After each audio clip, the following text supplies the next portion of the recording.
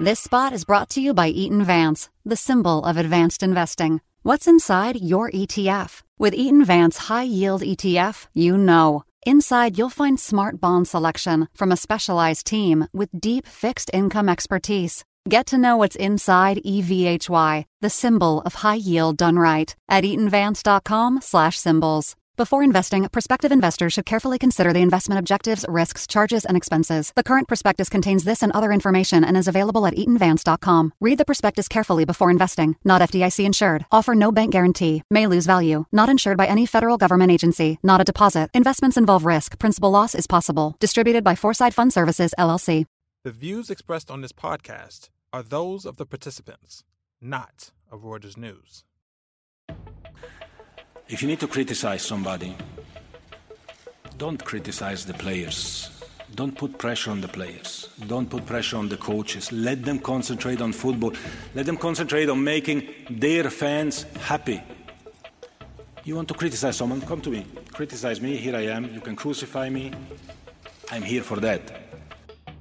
That was FIFA President Gianni Infantino speaking last month, asking for the mountain of criticism surrounding Qatar's hosting of the World Cup to be directed at him.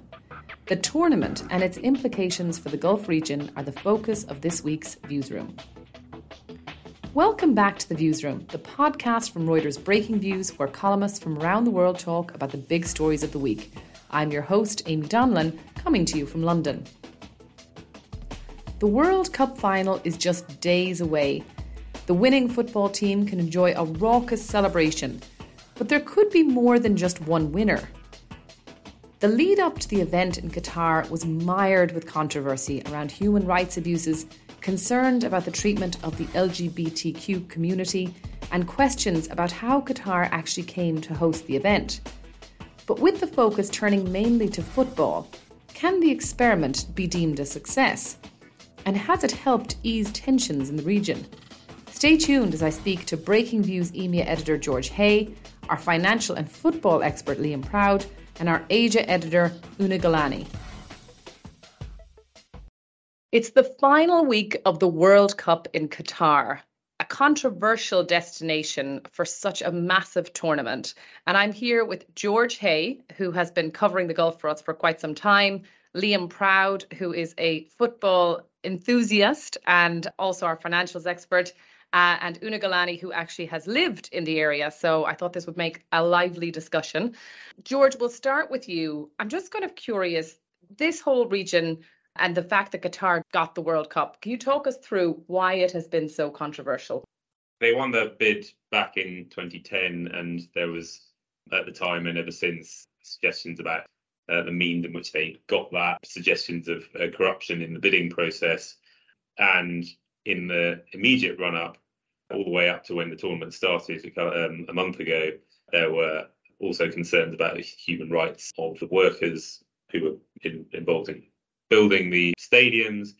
And also a lot of Western media were concerned about Qatar's attitude to human rights. There was a bit of a kind of clash, and kind of running up to the actual start of the tournament, it was all getting rather awkward. And then what tends to happen, and kind of what happened 4 years ago with Russia, kind of happened here, which is that the football starts and then a lot of the attention inevitably goes onto that. I wouldn't say the attention has entirely and decisively shifted away from those kind of human rights issues, but it's, I think Qatar has, a lot of the focus over the last month has been, unsurprisingly, on the actual football. But I suppose the kind of wider point really is just, what does kind of Qatar get out of this, and why was it interested in doing this in the first place? And at the end of last year, when we were looking forward to this year and thinking about what was going to happen, I wrote a piece saying that it was going to be really good for the region's economies, i.e. not just Qatar's economy, also good for UAE's and the surrounding. And I specifically wrote it like that because I wasn't completely sure that it was going to be amazing for regional harmony. And the reason I wasn't sure about that was that Qatar, between 2017 and 2021, was being literally blockaded by its immediate neighbours. So Saudi Arabia, UAE, and a couple of others. And so they were really, not friendly to each other. So the logic of the piece at the end of last year was to say Qatar is not a particularly massive place. They're not going to have enough space for everyone who wants to go to the World Cup to kind of to accommodate them, and so they'd have to kind of base themselves in Dubai or Abu Dhabi and fly over for the matches, which is exactly what's happened. But the surprising thing that's happened on top of that, which is really quite interesting, is that there has actually been regional harmony, a kind of outbreak of bonhomie. So Mohammed bin Salman, the Saudi Crown Prince, attended an event wearing a Qatari scarf, while the Emir of Qatar was seen waving a Saudi flag. You also had kind of, the heads of Egypt and Turkey attending the event and shaking hands, which is a kind of really quite seismic thing in the Middle East. And so you've had this rather kind of surprising and positive outbreak of regional harmony. Now, I think you can be sceptical about nothing in the Middle East ever seems to stay, friendly and simple for that long. You can be sceptical about how long that lasts. But, there's been a step forward for Qatar and the region from that perspective. Interesting. And Liam, I might just switch over to you, the actual football itself, because obviously, as George said, that's what people wanted to focus on. This is, a tournament that only comes around every 4 years. Has there been any upsets, surprises? I mean, has it been a very lively tournament versus everything else you've seen? Yeah, I think it's been pretty lively. You saw some quite early upsets. For example, Saudi Arabia beat Argentina. Argentina were one of the favourites coming into the tournament. You saw beating pesos. Petrodollars beating pesos, exactly. You saw Japan get out of a group ahead of Germany. We've seen Spain knocked out, Portugal knocked out, both by Morocco. So, yeah, I think it has been lively. I mean, there are probably kind of a bunch of different reasons for that, kind of sporting reasons. It's quite an unusual time of year to have a World Cup. You usually have this sort of long kind of summer in which the World Cup, which is basically, it's a break where you're not playing football for a few weeks before the teams go off, and they have some time to kind of settle the squads together before they play the games in the summer. That's not happened this year because of Qatar's climate. That just would have been impossible. So it's a bit more of an abrupt switch, and I think maybe you could argue that feeds into some of the upsets. But yeah, I'd say that the football's been pretty lively overall. And obviously Qatar own Paris Saint-Germain. Do you think that what we've seen from Qatar in this World Cup, does it make it more likely, or does it stay the same in terms of what their financial interest might be in football clubs around the world kind of following this tournament? Because, I mean, it usually ends up having a massive impact on football support in the area that the tournament is hosted. Yeah, I mean, George sort of touched on a lot of these points, but I think the weird thing about, Qatar hosting the World Cup is that FIFA has traditionally wanted to put the World Cup in places with big populations that it can sort of turn on to football. I mean, Qatar does not have a big population, right? It's tiny. There's kind of barely anyone there. So in terms of like developing the domestic sport, I don't know, it's a bit of a weird one. And so, does it make them more of a kind of international football powerhouse?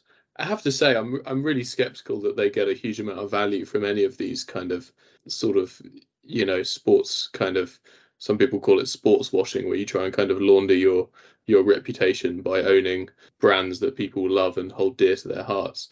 I don't know what George and Una think, but I sort of suspect that overall it's a net negative. I don't think we would have been sitting around for the past year and a half talking about Qatar's human rights abuse if they hadn't decided to kind of shine a light on themselves by hosting this thing. And, we know that economically hosting big things like the Olympics and the World Cup, it's kind of a deadweight loss. You never make as much revenue as you spend on these things. And I think that's probably going to be particularly the case in Qatar. So, does it make them more financial powerhouse in the sporting world? I don't know, but I don't think it's been a successful move from my perspective. I'd like to know what everyone else thinks. Yeah, I'd like to jump in. I think that it has probably been a big success for them. I think, what do Gulf monarchies really care most about? They care about saving face, and financial prudence and sort of wastage are often secondary concerns. I think if you just step back and you look at the really very big picture, this is a tiny country with a population of only 3 million people. It secured this mandate to host this amazingly global competition. And there's been a lot of attention about the human rights, but the focus has really switched to the competition and to the sport. And so far, so good. We're sort of in the sort of final throes of the tournament. But, there hasn't been a big stampede. There hasn't been a crush. There hasn't been as much bad news coverage from the competition itself. It may be because they've had some very, very strict laws and rules about how foreign media attending the competition can cover the tournament. But I think, this is shaping up to be a big success for them. I mean, you also think this is one of the richest countries in the world. It has the biggest GDP per capita. I think it's like $61,000.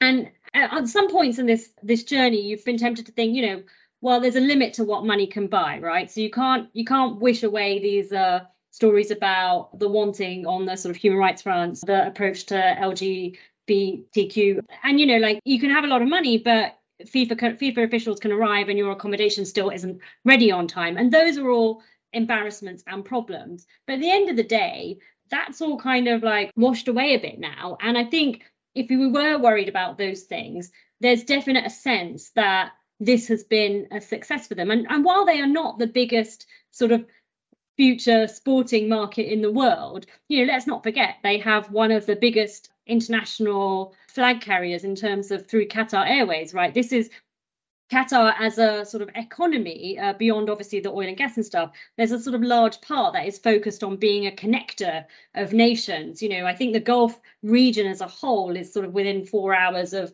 pretty much, strategically, it's one of the best geographic places to be able to connect lots of different populations. So I think like Qatar is a funny one, because I think it really resonates as a place with many Asians. They know the airline, they sort of long for this sort of life where like you can have in Qatar, where everything is dead clean, lots of things are efficient. It's just a slightly easier life than living in this sort of like big chaotic emerging market. So I don't know. I mean, I think if I'm the Qataris today, I'm kind of thinking, this has actually not been so bad. And we have had some upsets, right? Don't forget there was somebody might have to jump in and remind me of the details, but we had the ban on drinking around the stadiums just like go into effect just a few hours before the tournament kicked off, and that was a bit of a sort of brutal blow to some of the sponsors. I think Budweiser was involved there. I mean, I agree. That was the moment of kind of maximum like, oh, is this actually not going to be a success? Because as you say, there was around that time there was also concerns about whether there were going to be like stampedes or whatever at the stadiums, and whether there were going to be crushes and things like that. And touch wood, none of that has happened. And actually, kind of operationally, again, touch wood, nothing has gone wrong. And I think that's inevitably offset some of the kind of bad vibes at the start. But I kind of agree. I think has a really interesting perspective there, and I think the kind of in terms of, it's interesting and instructive to think about what does Qatar want generally.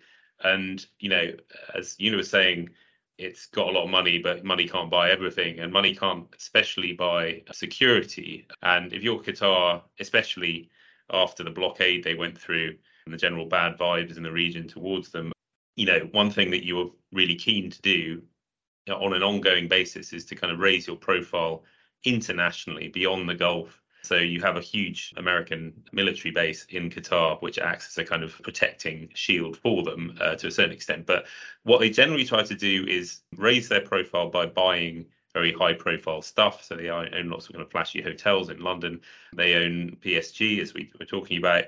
But they try to deploy their capital in ways that are quite eye-catching. And the other thing they try to do is to, as was also kind of alluding to, is just insert themselves as a kind of mediator in regional and even non-regional issues. And so a good example of that was last year with the evacuation of people from Afghanistan.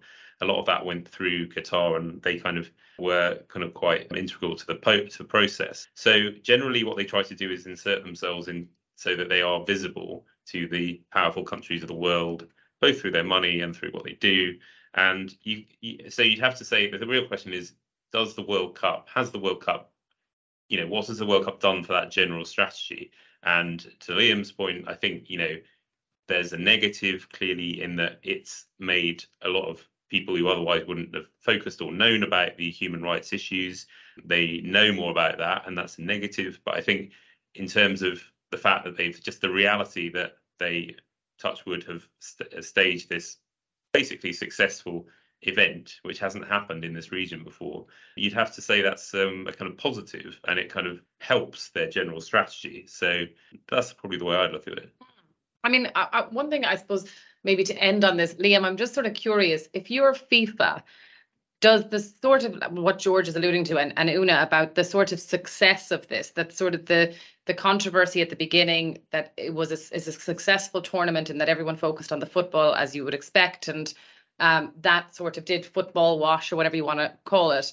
Do you think FIFA will be more likely to hand the World Cup then to a country like Qatar in the future? Does it make that more likely?